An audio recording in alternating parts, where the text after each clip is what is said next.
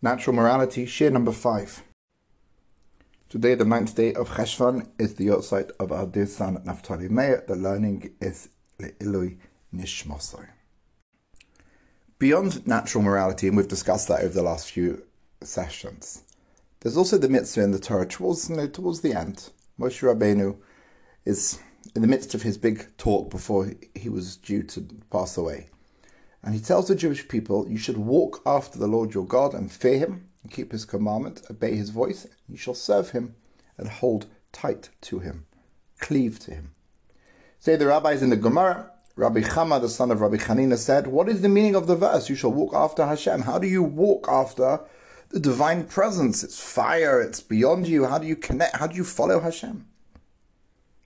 Quote, the rabbi in the Gemara quotes a verse earlier on in the book of Devarim, for the Lord your God is devouring fire. So how do you do that?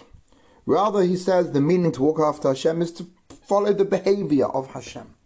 Just as Hashem clothed the naked, when he provided clothes for Adam and Eve after their sin, so must we clothe the naked. Just as Hashem visited the sick when he visited Abraham after his Brit Milah, so must we visit the sick. Just like God comforted mourners, as it's written, came to pass after the death of Abraham, that Hashem blessed Yitzchak his son, so too must we comfort mourners. Just as Hashem buried the dead, as he buried Moshe Rabbeinu, so too must we bury the dead. So walking after Hashem is reading the Torah, looking at how the Torah describes the behavior of Hashem, and if human beings have the potential to emulate, we must do that. And when we do that, we go beyond natural morality. We grow more. We can achieve more than when we just act in accordance with our own intellect and our own understanding. Why? Let's go understand one aspect of it. So you can say it makes sense to me in my mind that I should love kindness. But how much do we love kindness compared to Hashem? Well, it's quite fascinating.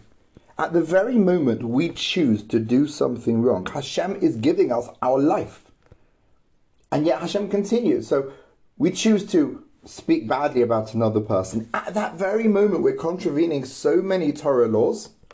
But Hashem is giving us the ability to hold ourselves up, to breathe, to speak, to think. So says the Toma Devara, of Moshe called Devira, the Ramak, says as follows. There is never a moment that a person is not sustained by a heavenly force that fills him. You'll find there was never a time when a person sinned against Hashem, when at that very moment, Hashem was not filling that person with life force. Even though that person used that force for something that Hashem says don't. For a sin. Hashem doesn't hold back. Rather, Hashem suffers the insults to give a person life, even though we use it at times for the wrong thing. This is an unspeakable example of suffering insults with tolerance. We're called to walk in the ways of Hashem with regard to this trait as well. This is a trait that man must adopt for himself. I mean to say, this is the text, tolerance.